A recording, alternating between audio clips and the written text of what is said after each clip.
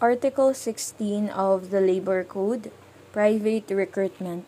Except as provided in Chapter 2 of this title, no person or entity other than the public employment offices shall engage in the recruitment and placement of workers. Authorized entities, although this article says that only the public employment offices shall engage in recruitment and placement of workers, Article 25 provides a broad exception as it states that the private employment sector shall participate in the recruitment and placement of workers locally and overseas.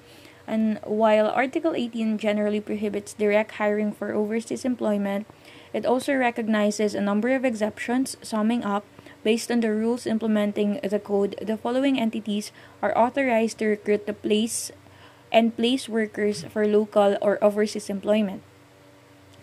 Letter A, public employment offices. Letter B, private recruitment entities. Letter C, private employment agencies. Letter D, shipping or manning agents or representatives.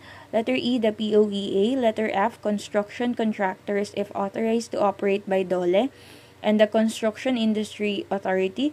Letter G, members of the Diplomatic Corps, although hirings done by them have to be processed through the POEA.